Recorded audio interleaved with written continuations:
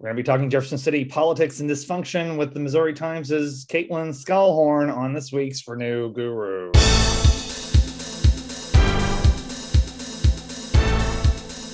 Hello out there in podcast world. This is Renew Gurus, your source for all things energy, policy, and politics in Missouri and beyond. I'm Executive Director James Owen, coming to you live on tape from my undisclosed location here in snowy Columbia. Also coming from his undisclosed snowy location in Columbia is Philip Versika, producer on the boards. Hey, Philip. Hey, good morning. How are you doing in the blizzard? Oh, is it a blizzard? I think that's actually like a technical designation. I think it's just a lot of snow. But yes, we're doing fine. We haven't resorted to cannibalization yet, so we're good. Hopefully you haven't either. Yeah, we've had power, so, that's great to see. It's always good to have safe, reliable service, isn't it? Yes, indeed, especially when some of it's brought to us by renewable energy. Oh, good plug. Good plug. Folks, this week, we're not going to necessarily be talking about energy policy or politics. We're going to be just talking about policy and politics. And, one of the things I mention whenever I send out a legislative alert or a legislative update about some of the energy related things that we're talking about is sometimes I say, we don't know if this legislation is going to get through. We don't know what's going to happen. We don't know if any legislation is going to get through this year. And a lot of people might wonder, like, why is that? What is going on in Jefferson City? And to help answer that question, I have as our guest this week a woman who's the editor of the Missouri Times, which is a great online source for news about Missouri politics and about news in Jefferson City. And I think I already pronounced her name wrong when I introduced this. It's Kaitlyn Schallhorn. Did I do it right this time, Kaitlyn? You did. Second time's the charm. Oh, I'm sorry. I still have employees that I cannot pronounce their names correctly. So sorry. It's fine. It's a doozy. It is. Well, you are the editor of the Missouri Times. That's true. Jefferson City. You've had that job for a couple of years now, I think. Yeah. I moved to Missouri about 3 years ago, I think, and pretty quickly took over as the editor of the Missouri Times, and it's been a dream job, and I've loved it, and I am loving the snow in Jefferson City today. You are. You're from you're like from the north. My family's from Michigan, yeah. So I love the snow. My father moved to South Carolina, so he, does not love the snow anymore. But he likes the ice there if it's cold enough, right? I think he just wants the sun and the palm trees and fried chicken, and that's it. That sounds like all the things that are good about South Carolina. So that's why you're a Michigan fan. I follow you on Twitter. And you talk a lot about Michigan. And I know. Breaking news for your, clearly this is breaking news for your podcast listeners that they really truly want to know, but Harbaugh's coming back. So hey. I'm happy. Well, so I actually should plug your Twitter. What is your Twitter handle if you want people following that? It is K_Schallhorn, which is SCHALLHORN. Glad you spelled that. I was going to ask you to spell that. Michigan fan. I think you also say in your bio you used to work at Fox News. What did you do for them? I did. Before I moved here, I worked for foxnews.com in New York. So the digital side, not the channel. I basically was Wikipedia for politics. And so if, the president would tweet something like maybe about DACA or something like that, then I would do an article on what is DACA and try to truly explain it from a fair, unbiased place. It was just a lot of explaining, a lot of looking at like what our readers had questions about, what people were Googling and trying to answer their questions. So when you were there, you were trying to interpret President Trump's tweets? Is that what you were doing? Yes, I had to get his tweets sent to my phone. And when I moved here, I no longer did. And that's when he still had Twitter. And it was definitely Stockholm syndrome. I was, awake in the middle of the night, like, what is he tweeting?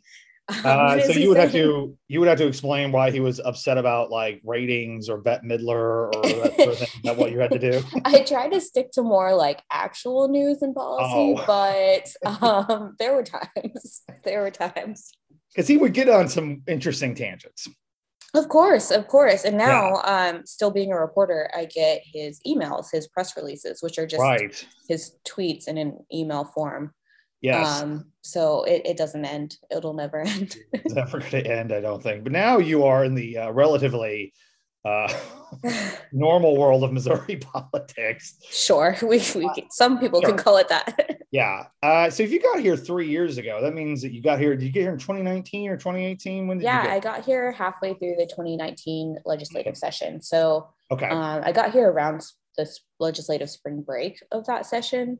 Yeah. And basically, just was pointed to the Capitol and said, "There you go. Go talk about this." So you're in Jefferson City, which is where our capital is. This is kind of a refresher for folks. Our legislature is, it's bicameral. It's got 163 members of the House, 34 members of the Senate. There is a veto-proof majority of senators. There's 24 senators in the Republican Party versus 10 senators in the Democratic Party. The House no longer has a veto-proof majority because they've had some vacancies. So I'm trying to remember, like, if they're like 107 or 108 Republicans, but there's only like 46, 47 Democrats. Still pretty healthy margins for the Republican Party in the legislature. Am I close on those numbers, Kaitlyn? I think so. You're better at numbers than I am. So okay. I always have to look it up. Yeah. But there are quite a few vacancies in the House that would generally be Republican seats. So it's kind of with those vacancies cut into their supermajority a little bit. Yeah, because I was going to say, like, the vacancies I'm aware of are probably like what you would call safe seats. Mm-hmm. But then you also have in the governor's office, you have Governor Mike Parson, who is, I think we were kind of talking about this off mic while his history was he was elected as lieutenant governor in 2016, ascended to the governor's office in 2018 when Eric Greitens resigned, was reelected elected to governor by a pretty healthy margin in 2020. He was able to keep that position, and he will not be up for re-election because of the timing of when he ascended to the governor's race. So you have Republican governor, Republican House of Representatives, and a Republican Senate. And yet, it seems they still have trouble with each other. And so I guess, Kaitlyn, if you were to have to describe what is going on there in that building with those different branches of government, I mean, what would you tell people? What do you say like is going on when you try to explain Jefferson City right now? So I chuckled when you said a healthy Republican majority, especially in the Senate, because honestly, it's the Senate. That's where the focus should be, and that's where honestly a lot of the I don't know if problems is the right word, but a lot of the drama and fireworks has been over the last almost year at this point. You do have a Republican majority in the Senate, but within the Republican Party, there are different factions. There's the Conservative Caucus, which is made up of about 7, I think, at this point, people. I think 7 is a good number, and then depending on the issue, you can kind of add a little bit more people to their group. But they do meet and talk with each other. I mean, there's kind of a formality to that, right? Yeah. Exactly, yeah. And they, they're not happy with the Republican Party. They're not happy with Republican leadership in the Senate. They're apparently not happy with Mike Parson either. As we saw this week with the refusing to confirm his pick to be Missouri's health director. Yeah. And they're causing a little bit of some roadblocks here right off the bat this year. Right. Now, I mean, the thing is, because I think it might be a hard concept. We have I think you would be safe to say a lot of our supporters who listen to this are somewhat more on the left of the average voter in Missouri. And so I think it's hard for them to think about like, well, aren't all Republicans in Jefferson City in the Senate conservative? Why do they have to have a conservative caucus? I mean, that's a fantastic question. I think most, if not all of the Republicans in Jefferson City, including in the Senate, would say that about themselves. Yeah. What kind of distinguishes the conservative caucus, I think, would be that they are more of your hardline right-leaning people. And all of the Republicans, I think, in Jefferson City would be pro-life, but they say that they're even more pro-life. Right. They're definitely against charter school, or they're definitely for charter schools. I'm sorry. Mm-hmm. They, whatever you see in DC as being like the popular position that Trump is taking, or that some of your like hardline Republicans in Washington, DC are taking, I would say that would be your conservative caucus. Whereas the rest of the Republican Party, in the Senate especially, might be, pretty supportive of public schools, or I guess this week, pretty supportive of the governor's pick to be the health director, who, seemed to be a controversial pick because he said he supported the COVID-19 vaccine, among other things, but that's kind of just the short version of that. But well, I mean, when I try to explain to people, because we work with a lot of clean energy groups and businesses who are looking to, find a place here in Missouri to work, or to see their efforts grow here. And I tend to look at like the majority, like those those kind of non-conservative caucus Republicans is kind of like they're kind of within, they see themselves as within the system. They see themselves as wanting to like get things done. They might have a conservative lean. They obviously have a conservative lean to them, but they're, they kind of negotiate and they work through things. And these 6 to 7 other senators tend to be more rigid, and they don't trust the system. They don't want to work within the system. I'm not sure if that's it's not a clean way of describing it, but it feels close to me. That seems fair. I think everyone has their principles that they stick to. I just think you see the conservative caucus really, being adamant about what they believe in, and, and sticking up for that. I don't know what the right terminology is at the moment, but they're really adamant about what they believe. Yeah, because I would say it's kind of a pause here for people listening. I mean, one of the members of the conservative caucus, I think, is everyone's kind of in agreement that Senator Eric Burleson from Battlefield, which is Christian County and Greene County outside of Springfield, is in this conservative caucus, but he is very pro renewable energy. He's filed a number of legislation that we have supported, we have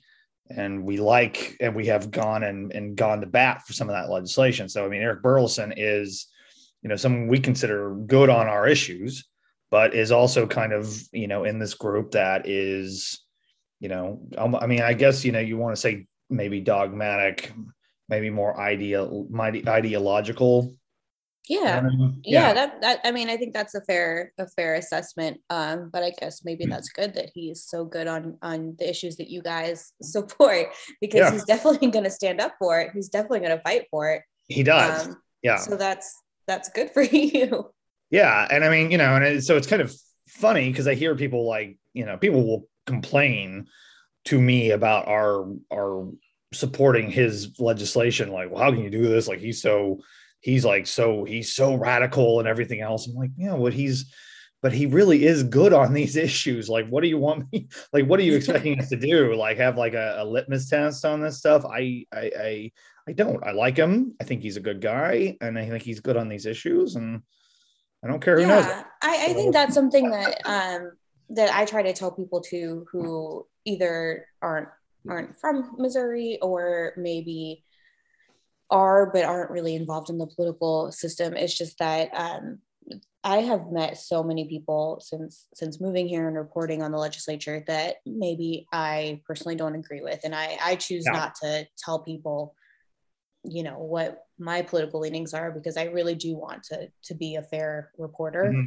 Right. I do try to be that, and I know reporters in the last especially couple of years have gotten a really bad rap with people, but You're the enemy. I know, enemy of the people. But I truly try to be a good person and a good reporter and really just try to bring what's happening in the Capitol to people and to light. Yeah. But I have met so many people who maybe I personally would not agree with politically and wouldn't let them know, but they are just kind people. And I would even say that there are so many people within the conservative caucus who, maybe they're getting a bad rap lately as well, but they're nice human beings. And I try to, make it a point to remember that it's not just, politics. These are actual people. Yeah, right. Because I find, excuse me, I used to be a political hack. I'll just admit, I used to like work in politics. I've run for office.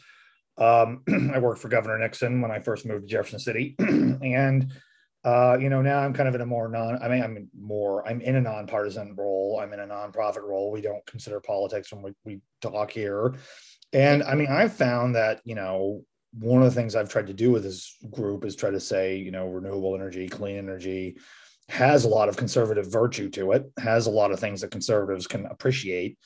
There's an argument to be made that conservatives should embrace some of these concepts. And I just kind of go in there with that. I think it's ultimately made me kind of boring or maybe frustrating to talk to you about politics in general, because I tend to just look at it as a process, and I don't talk about it with much opinion anymore. I just have to look at it like I have this job to do. I know what I want to tell people. I know what I think they can get behind. And I don't think about the, kind of the, stuff outside of that. Yeah, I am probably going to say the wrong thing here. So this is going to be fun later. My boyfriend is very open about his political beliefs, and he's pretty left leaning.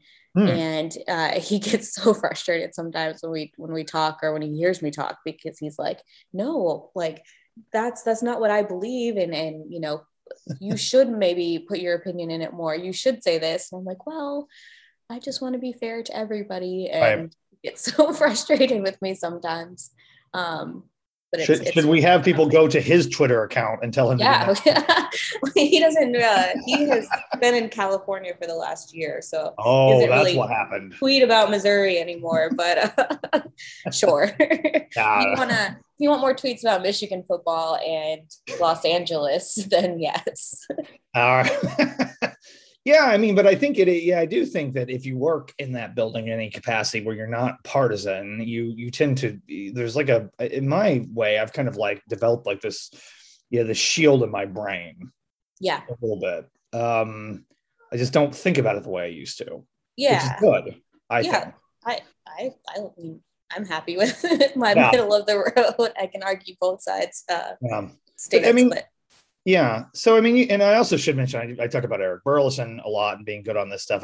Senator Bob Onder, who's also part of this group, also sponsored a bill to exempt solar generation from sales tax, which we also were big fans of that bill a couple of years ago. So, yeah, it's not exactly black and white, open and shut, down the line. It's more complicated. Yeah, I think people give it credit for. You mentioned taxes. I think that's another good delineation between the conservative caucus and maybe some of the other Republicans. The conservative caucus is very against taxes and raising taxes.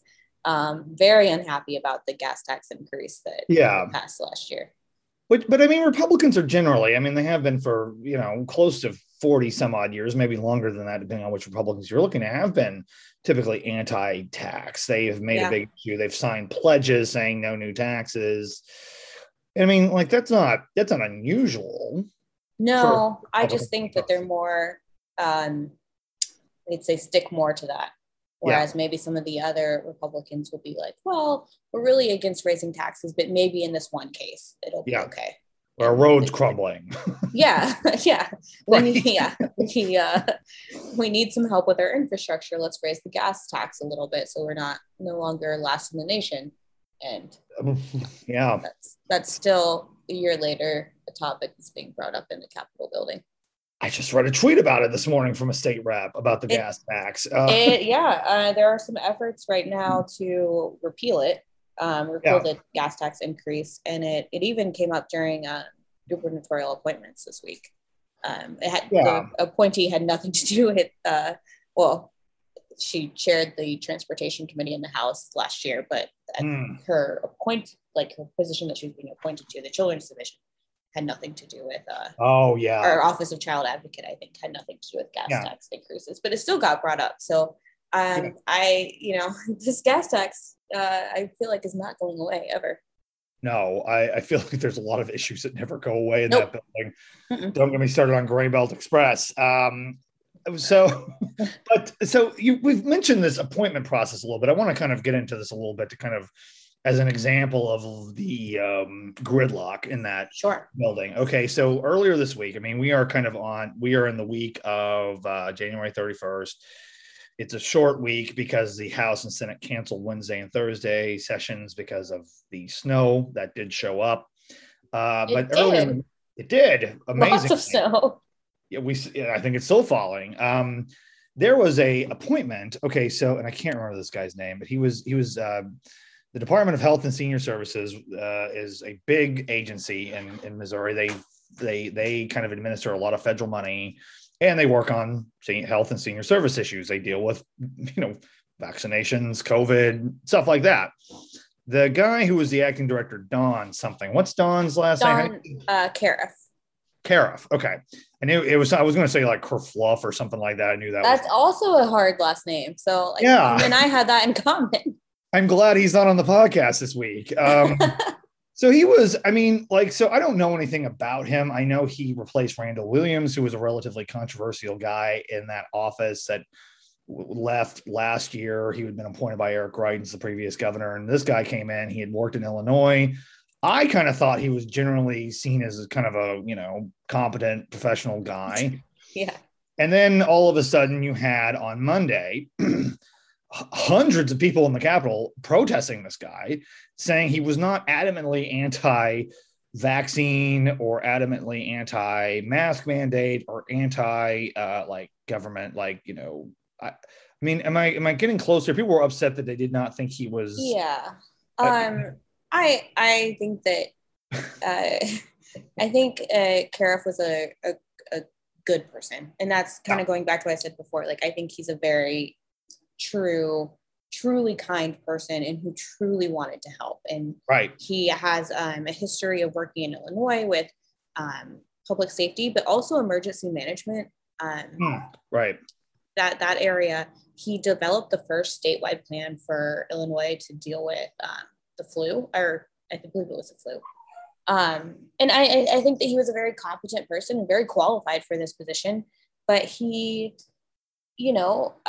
said he very clearly stated over and over again that he was anti a COVID vaccine mandate, but that didn't mean he was anti-vaccine. That meant that he, didn't want the government to mandate or, especially the federal government to come in and say, you have to take this vaccine. Right. But he did encourage it. He did say, this will help.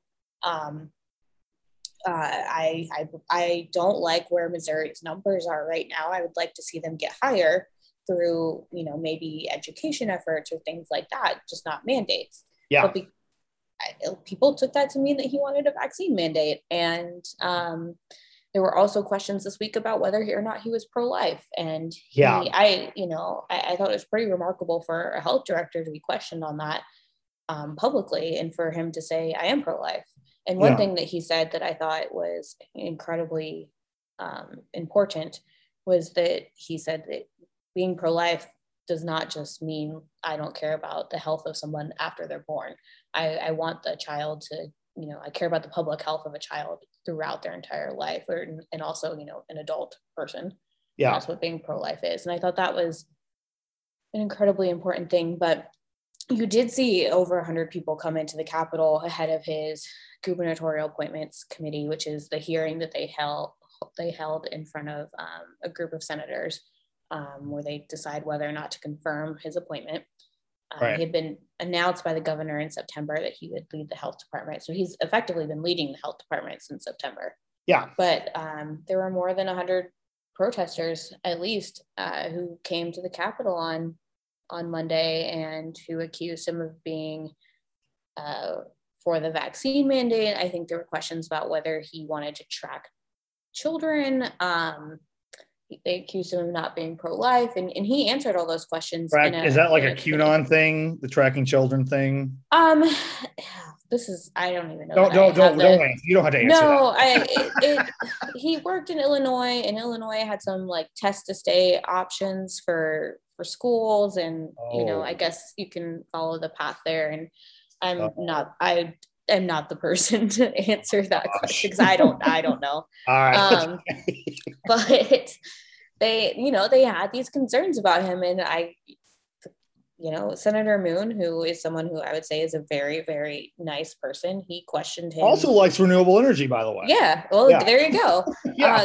Nice person. So I don't mean this critically at all. He was the one who really led the questioning during the Senate hearing on Monday. I think it was. I know it's like a short week because of the snow, was Monday. But there's so much that's gone on this week that it's already running together. He was the one who led the questioning and also started a filibuster on Tuesday. And he, we talked, and he said that he just wasn't convinced. He wasn't convinced that, on his answers about vaccine mandates or things when it came to education. He wasn't convinced about his answer that he was pro-life, and he really just did not want him to be the health director, and he won. They pulled his nomination, right? They did. He started his filibuster on Tuesday. He had to be confirmed by Friday. I think Friday was the deadline. And there were also, a slate of 15 other people who were up for appointments and who had been through that committee. And the Senate had to make a decision.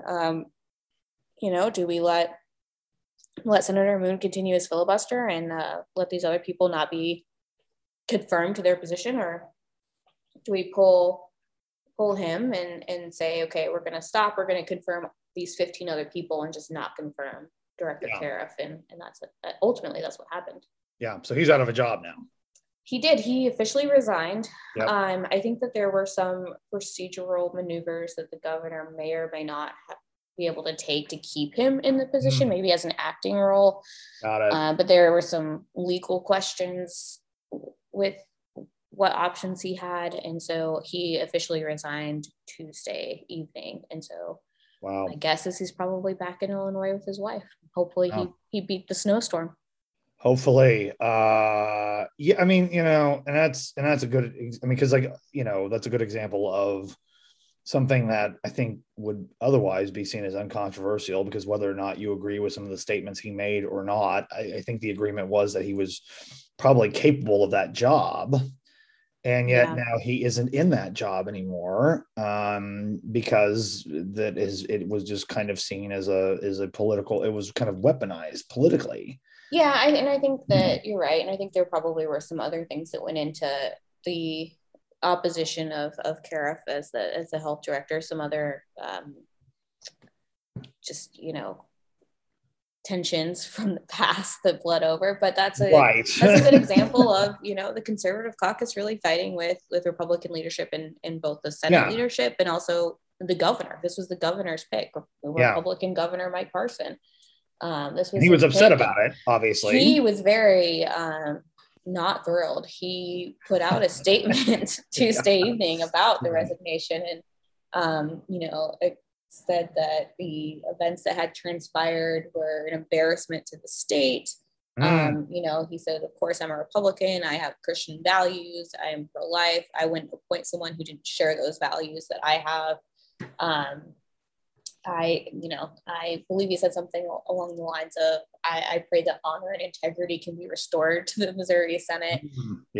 So he was, and he also had released a statement prior to the gubernatorial appointments hearing when people were in the Capitol protesting. And, you knew that there were some conservative caucus senators who spoke at that protest and that rally and was like, this is my pick. He is anti-mandate. He is pro-life. And just, he put out a pretty forceful statement, I thought, right ahead of the hearing. But it's just an example of the infighting with the Republicans. Which I'd also, I mean, this is me speaking. This is not Kaitlyn. This is not the Missouri Times. You know, like I know that there have been some efforts to look at the pandemic, to look at these public health measures, and I think there's been some effort to use anger over that to delegitimize government, to delegitimize public schools. That's my personal opinion. Representative Fogel and I have talked about that on a previous podcast. And I almost like feel like, you know, like that was great when it was getting them elected. But now when they're trying to run the state, it's kind of continued going on to where like you could almost look at this and say, is this place governable? Yeah, I don't think it's a I don't think it's like not factual to say that it's COVID especially has just become so politicized. Yeah. And you know, I COVID is still a real thing that we're dealing with. And yep. But I don't know that even after it does go away, even after we are over the hump with COVID, I don't know that it'll ever not still be talked about in politics. I don't know that it'll ever not be still politicized. You know, it's become weaponized as on I would say on both sides.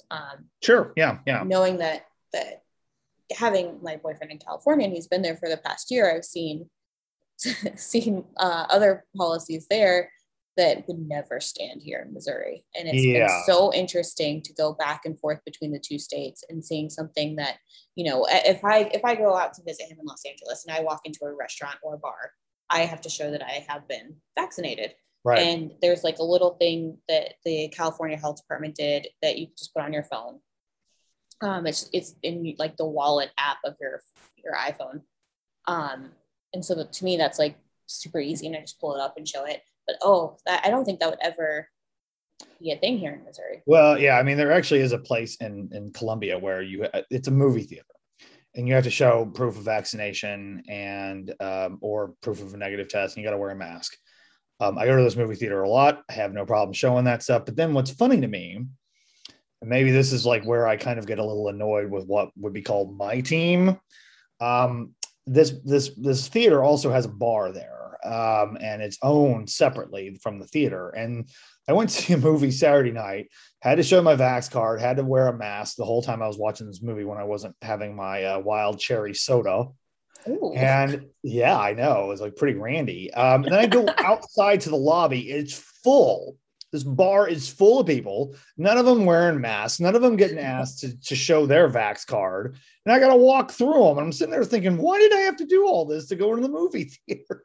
I do think it's funny. Oh gosh, this is probably something else I'm going to get in trouble for saying. I'm going to get into what I just said, so go ahead. Well, I do think it's interesting, like having to show your proof of vaccination and wear a mask when you walk into an establishment like a bar. And then as soon as you're inside, there's no masks and it's like, okay, whatever. Just remember when you're sitting at the table and your server is wearing a mask, like if you're eating, you're not going to make anyone sick. You're okay. Yeah. But I go back and forth a lot over the past year between California and Missouri. And there are times that I just get confused. And I know that I was for the month of December when the legislative session or the legislature was not in session. I spent most of December in California with Josh, and I came back and first session, obviously. And I started to walk into the Grand and I started to pull up my phone and pull up the vaccine thing on my phone. I was like, oh wait, I don't need this in here. Right. And the Grand is outside the bubble. Are you talking about the Grand Cafe there? Downtown Jefferson City. Yeah. Good place. Good food. I actually take people there when they're like in town. It's I actually I know a lot of people complain about the restaurants in Jeff City. I actually like the restaurants in Jeff City. I'm going to do a commercial for you. Go ahead. I actually love O'Donoghue's in Jefferson City. Oh yeah. The place is great. Yeah. Yeah. It's a little farther away from downtown. Not super far. It's not like, across the highway or anything. It's still I think it's still on High Street or it is, no, it's not High Street. It's Capitol Avenue, isn't it? It's just off of Capitol Avenue. Something like that. But it's like one of the downtown streets. just it's one of those downtown streets, just like down farther. Capital, I think. Really, really good. Like, it's a steak place, but it's pretty inexpensive, especially for a steak place, at least I think. And also always good service. That's my favorite restaurant in Jefferson City. Well, I know a lot of people go to Prison Brews, and it's right next to that, and it's just as far. I like the restaurants in Jeff City, and I think people fairly rag on that town. I think it's a nice town. Anyway, but we'll be calling O'Donoghue's for a check. So we kind of went on a tangent there, but sorry. No, it's quite all right, because I just started thinking about the controversy with Eric Garcetti, the mayor of LA, taking a picture with Gavin Newsom at the Rams 49ers game, neither one of them wearing a mask. And I think Eric Garcetti explained it by saying, I was holding my breath He did. That's exactly what he said. I think he had a picture with Magic Johnson as well. And that's right. That's real. Yeah. But they both were there. They both, I think, at times were caught on camera at some point in time not wearing masks, and that was the thing. But I know that the Super Bowl is being held at SoFi this year in Los Angeles. Yeah. And they are, I believe, as of the latest thing that they said, they're passing out N95 masks when you walk in, and you have to wear those. You can't wear your cloth can't wear a cloth mask. Okay. Mm-mm. So they're passing those out. But I went to a game at SoFi last year, the Rams-Lions game. And they really didn't enforce masks when we were there. Again, probably don't know if I should say that. Get all the people who work at SoFi in trouble. You and I are both so fired after this. Oh God. But yeah, it really wasn't like a thing. Like, I wore it when I walked in, looked around, no one else was wearing one, and I was like, okay. But I did have beverages during the game, so I guess you're safe because you're drinking and eating, so you don't have to wear your mask. Well, it just reminded me, the Garcetti thing reminded me of like the whole I didn't inhale thing that Clinton, I mean, you're way too young for that, so it's still up the whole like I smoked, I had a joint, but I didn't inhale it. The Clinton thing back in the 90s, right? So Garcetti's like, I didn't inhale. No, I held my breath, so it's fine. Around this guy who, by the way, has a kind of a well-known autoimmune issue. I mean, he does. So be careful around Magic Johnson. He's an icon. Yes, I love Magic Johnson. So, Did he play at the University of Michigan? No, did he play Michigan State? I don't. Oh gosh, you ruined my day because now I can't remember. I don't know. Let me look this up. Where did he play college? I'm Googling in the corner as well. Okay. Michigan State is where he played. Michigan State. I thought so. Michigan State is awful. This is why I've blocked it from my memory, because I like Magic Johnson. Are they? Oh, because they're awful. Yeah. Okay. Yeah, but he did play for the Lakers, which I also don't like, but it's fine. I actually don't. At this point, I don't know why I like him. Now that we brought up Michigan State and the Lakers, I don't know why you like him either, because he's an icon. He's a likable guy. That is true. I guess. I mean, I don't know. He seems nice enough. Sure. Anyway, okay, I got to get off of this. The Senate. Yes. Senate. I also talk about sports with you if you want to turn Honestly, this into a sports. I'm terrible at sports, believe it or not. I think you follow me on Twitter. I talk a lot about movies. That's my thing. That is true. I do know this about you. Which I'm terrible with movies. So. Oh, you are. We should have a podcast where we talk about things that either one of us don't know anything about and just talk over each other. Sounds great. Yeah, I think people would listen to that. I think people would like this podcast. But yeah, with the Senate, I think something else to remember with the Senate too is so many people are running for higher office as well. Yeah, and that's definitely playing. How could it not? It's definitely playing a role in how probably they go about their business. Yeah. Well, let's kind of look at that. Okay, so Eric Burleson's running for Congress. Mike Moon is running for Congress in Southwest Missouri. Same seat, same congressional seat. That's right.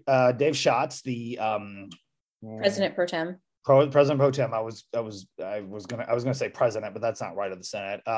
He's running for U.S. Senate. Yes. Rick Bratton is running for Congress as well in the 4th district, which is kind of like Western Missouri, Central Missouri. It's where I am. It's where my family farm is. It's a pretty big district. And I know Bob Onder, what one of the accusations with Senator Onder is like he's trying to get a congressional district drawn so he can run there. Yeah, he's from St. Charles, and because that's the other thing too, is they've got this big fight. Okay, so this year, we just had a census in 2020. Every 10 years, we got to redraw the House maps, the Senate maps, and the congressional maps. And there's a congressional map that the Senate is supposed to pass. I mean, by the way, people are signing up for congressional races in less than a month from when we record this. And there's no map approved because there are senators who want a more Republican-leaning map, right? Yep, that's the big fight. The map should be up in the Senate next week. I would expect it on Monday. I was told that a map will pass out of the Senate next week. I don't know what it looks like at this point. You think there's a version that will pass?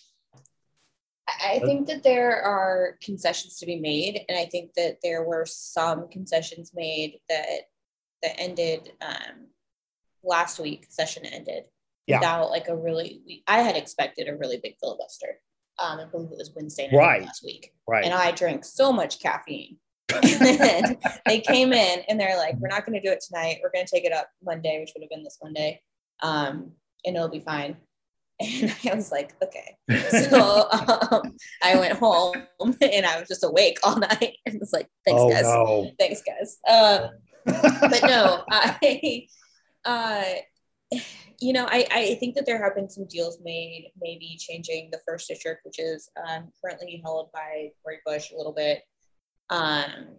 The congresswoman from the first district, which is kind of a federal, that's a district kind of protected by federal law, where there's enough African American representation there that they can't really mess with that map too much. They can't, and I do know Democrats had wanted so currently the map that passed out of the House is considered a 6-2 map, which means that it favors 6 Republican districts, 2 Democrat districts, and I know that Democrats kind of wanted to see the first change a little bit.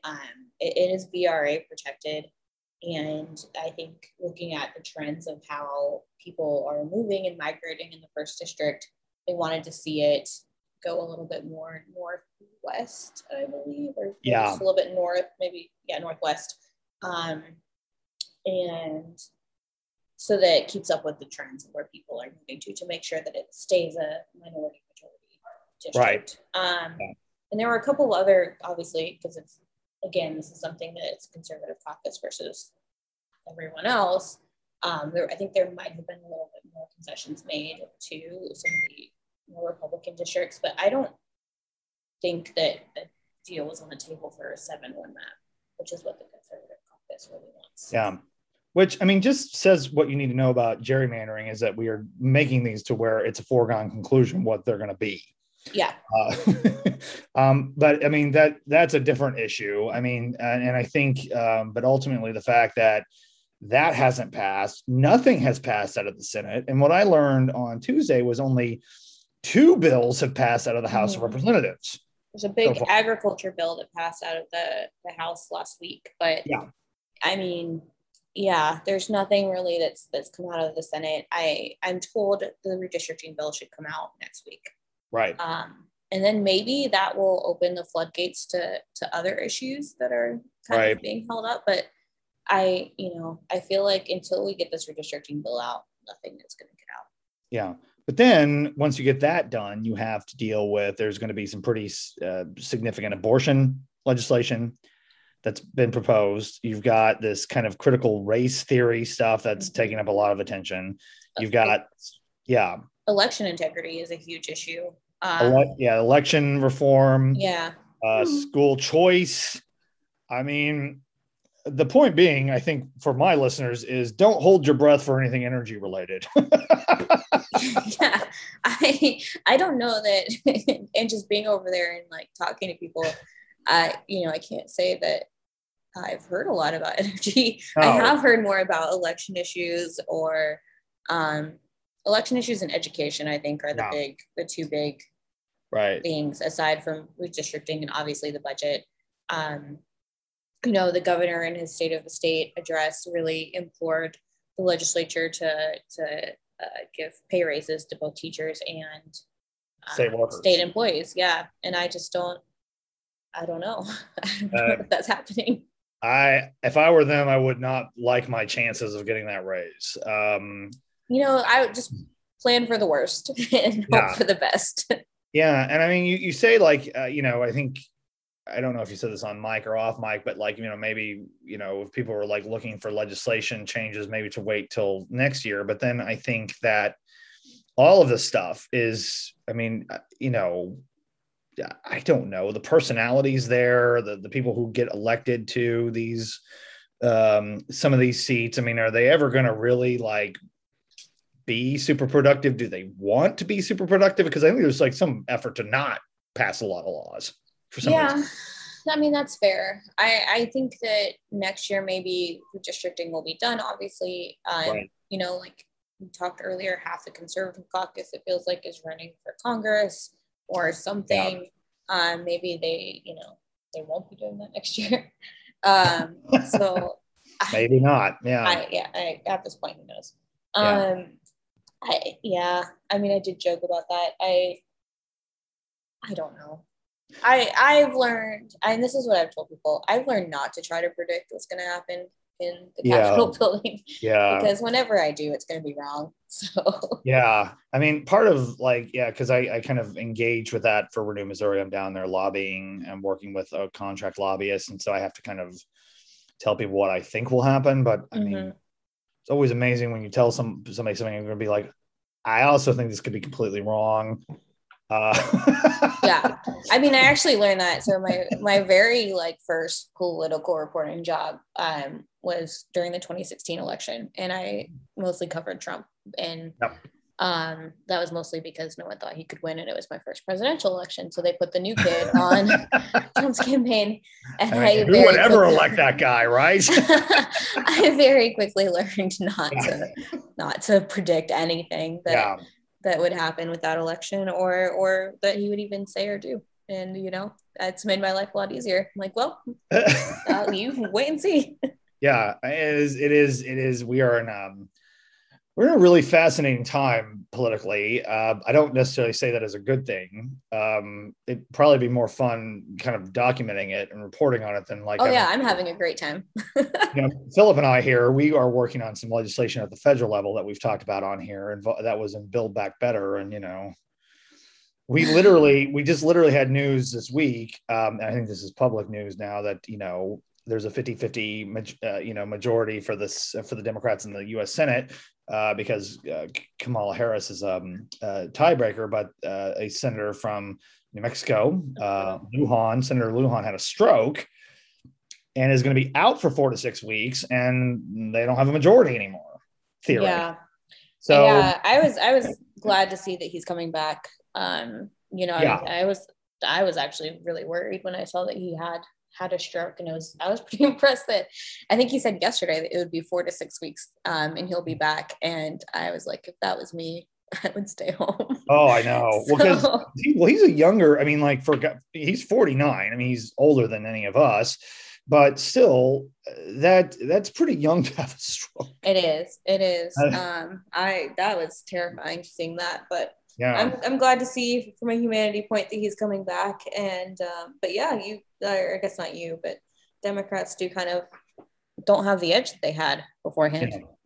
Yeah. Well, I mean, certainly when you're talking about renewable energy issues, climate issues at the federal level, having the Democrats in charge is a little easier to affect things, just because that's just how it is. And that is, again, something we would very much in this group like to change. I think there is a lot of, conservative arguments for this, a lot of Republican arguments for this, but it is one of those things that has just, like everything else, like COVID, like masks, like anything, has just, you've been able to turn it into a political issue that it becomes very, like my team versus your team. Mm-hmm.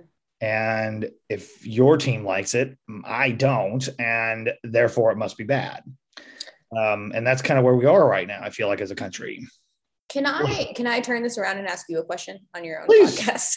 Yeah. If there was one bill that you would want to see come out of the Missouri legislature this year when it comes to renewable energy, what would it be? Well, it's a bill we've actually worked on a couple of years that was filed by Senator Bill White, Republican from Joplin, not exactly a tree hugger, but it's a bill that would allow for community solar to be allowed in Missouri, which is basically this idea that you could subscribe to a solar array. Like if you couldn't have it on your house, like if you couldn't put it on your rooftop or the top of your business, you could subscribe to this and pay a private company, or you could like put it up yourself and sell this power.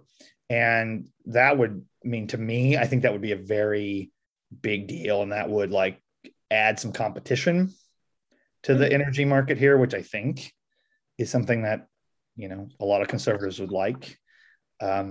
Although a lot of conservatives who get campaign contributions from utility companies don't seem to like that as much.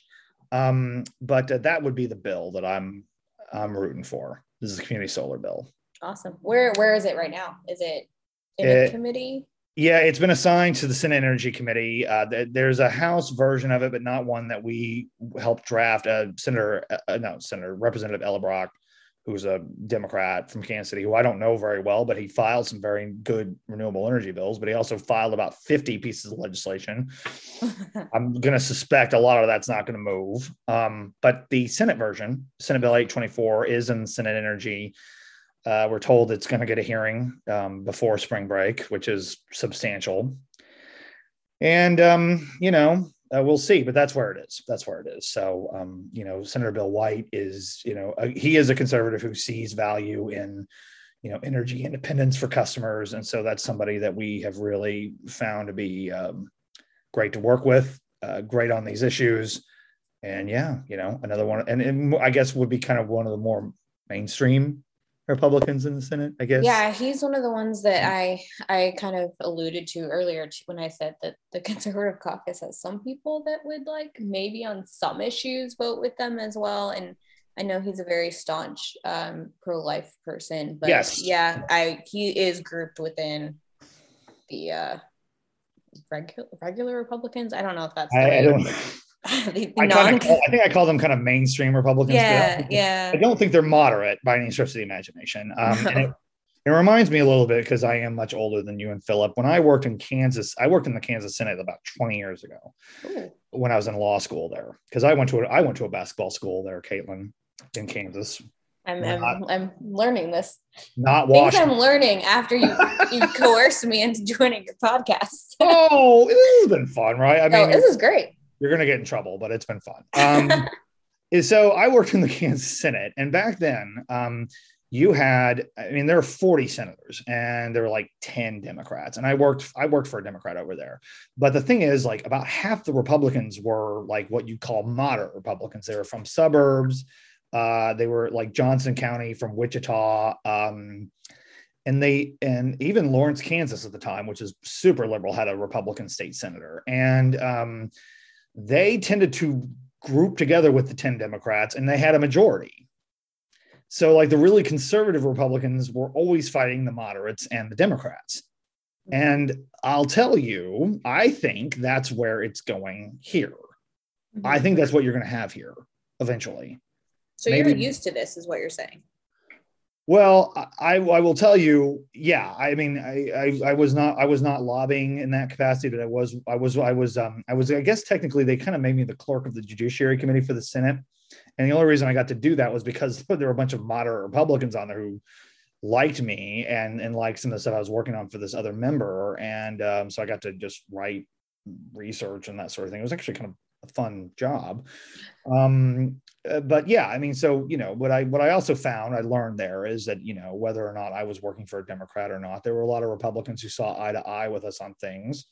And you should, if you're trying to get things done, which I think is ultimately the purpose of governance, you should work with people wanting to have that goal in mind. Sure. And so that to me, like, and of course that changed a little bit in 2010 in Kansas. You had Sam Brownback get elected to governor there, and he had backed a lot of really hardcore conservative lawmakers against these moderate Republicans, got them beat which, by the way, Kansas doesn't have term limits like Missouri does. So, whereas Missouri, there's kind of a natural attrition. There are people that are in the legislature in Kansas now that were there when I was there. What are your thoughts on term limits? Having seen both sides, having been in Kansas and then seeing here in Missouri where we do have term limits in the state house, what are your thoughts? I mean, my personal opinion is, and I know that there's a lot of disagreement on this, I think it just basically allows the lobbyists and staff to run that building as opposed to the lawmakers. I think that's who runs that building. I mean, I think when you've got the governor of the state, and I know this is a little old news, this is last year, and I really wanted to ask you about this because this is really fascinating to me. You have the governor of the state calling out a staff member in the speaker's office about something in a letter. I mean, I don't know that that's old news because we saw that this year. I guess that has happened this year too. With the conservative caucus in redistricting. Yeah, that's right.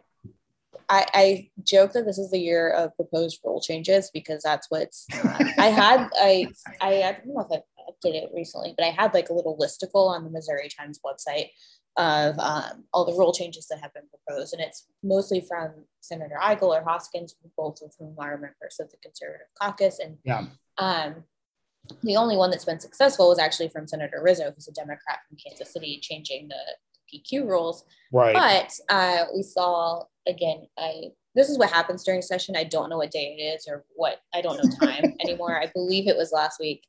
There was a rule change proposal and some discussion about staff members working in Republican leadership offices. And how they might have worked previously or had connections to consulting or lobbying firms, and we're thrilled that they were working on redistricting issues. And that was kind of a big deal that I don't know that it got reported a lot. I know that we did a story on it. I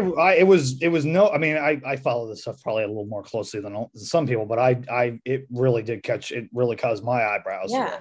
Because that's so unusual. Usually, staff and family are kind of off limits when it comes to debate on the floor. But I don't think it's old news. I think that was I mean, that's something we just recently saw, was staff being called out and called out by name for their prior employment, and that was something that previously I would not have said that I would ever think would happen.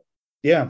And I think that's the problem you got in Missouri. Now, on the flip side of that, because you asked me what if I think term limits are bad, I think that's bad. I also think that in Kansas, you have people who get there to be there a long time, stop caring about this stuff, and they just become sort of there. And, as an example, pre-term limits here in Missouri, and maybe this is an example where this can work. I had a boss who beat a guy who had been in his House seat for 28 years. He had been in there since the early 60s and got beat in the early 90s. Now, would term limits have gotten rid of that guy because he was pretty useless? Yeah, but I mean, eventually someone beat him.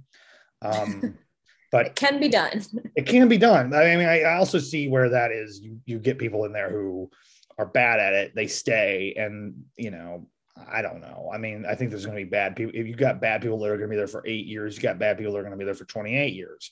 So, Yeah, that makes sense. I'm unpopular in this because I would just argue both sides, but I was curious, having seen, the Kansas side and the Missouri side, what your thoughts were. My answer has become, because I've gotten to be so old and become like, I don't really have a good bead on anything anymore, is my answer is, if you change anything, expect there's going to be good things and bad things to result from that the bad things might become so bad, you got to change it again. I feel like this is like Newton's laws of physics, it's James's laws of politics. Cause is going to lead to effect, and that effect is going to lead to more cause, and so on. So my answer is, you change something, be prepared for some of that to be very bad. So, great life lesson. Yeah. I'm glad I could share that with everybody. Kaitlyn, I gotta say, I know we were way over. I was just looking at the time and was like, oh gosh. I told you this was going to take 35 minutes. And I think we've been talking for an hour now. I got to tell you, I could maybe do this podcast with you every week if we don't get fired. from this? I would absolutely love to join you again. Okay. I promise not to put your emails in my spam folder anymore. Tell Scott I'm sorry if I made you say something that he doesn't like. No, I'm sure it's fine. I was more worried that Josh, my boyfriend, would be mad that I called him out for being mad at me for always saying both sides. You tell him that it's all going to be okay. I got to start getting things like, oh my gosh, we sound like Bill Maher and Bari Weiss here, like on some of this stuff, and like, oh, everyone's mad at them, but I hope not. They're not going to be mad at us. But yeah, I don't think I said I was tired of COVID or whatever it was. At least I hope that's not what anyone took from this. No, do whatever you feel like you need to do to protect yourselves and be healthy. Yeah, that's right. So if you want to learn more about Missouri Times or read your coverage, where can they go for that? Yeah, it's just themissouritimes.com. Pretty straightforward. Or Twitter. I tweet a lot. You tweet a lot, but Missouri Times is also on Twitter. Mm-hmm. It's just the Missouri Times, or I think it's Missouri Times without the, but yeah. And you also have This Week in Missouri Politics, which is a TV show. It is. Yeah. I actually, because of the snow, would plug who the featured guest is, but I don't know because of the snow if that has changed. So I'm not going to plug the featured guest for this week because I would be wrong probably. Yeah. I was on there a long time ago as a panelist, and I haven't been on there since. Oh, whoopsies. I'll make sure. No, it's okay. I think it's because I said something about Josh Hawley being lazy and Greg Keller was there, so I've probably been banned. I don't think so. I honestly, no, I don't think so. But I do want to go back and watch that conversation now. Well, I was on there talking about, we're going way over. Because I used to be public counsel for the state of Missouri. I used to be the ratepayer advocate for the state, cool. Which, by the way, I should know Missouri Times is like one of the only, and if not maybe the only publication in this state that actually like regularly covers PSC meetings and things like that. I would say we are the only. I don't know of any other one, and that's not just me being like bragging or tooting around horn. I truly don't know of anyone that regularly covers it. Yeah. I mean, I know the Post-Dispatch a long time ago used to have a reporter who would sit in on the rate cases, which is that coverage is. I mean, I wish somebody was doing that because that you go back and read some of those articles; those are really helpful. But but yeah, no one is doing it except for you guys. I've noticed, which is good. But I was on there. I think I was on there mainly talking about the fact that it was back when like the tax cuts went through. Trump signed the tax cuts, and there was a big thing about how the utilities were going to give some of that money back because they kind of estimated taxes in their rates. And so that would kind of go into a rate reduction. So I kind of spent a lot of time talking about that. That's why I was there, I think. But it's fun. I think you guys do a good job of covering the state. So thank you. I do try. I never sleep. So if anyone ever has any questions about Missouri politics, please email me or tweet to me, and I will answer your question probably at like 3 a.m. because that's okay. We'll keep that in mind. Anyone else out there who can't sleep and has a question about Missouri, I'm here for you. All right, so they may take you up from that. Kaitlyn, again, thank you. Yeah, this was really like a lot of fun. Kaitlyn Schallhorn. That's it. You're getting the hang of it. I'll get the hang of it. Yeah, thank you. And for all of you, thank you for listening. If you like what you heard, subscribe to us on all major podcast platforms. Write a review. Share this on your social media. And on behalf of Renew Missouri and Philip Forsica and everyone here, I want to thank you all for your support. And in the meantime, till we talk to you again, take care of yourselves and each other.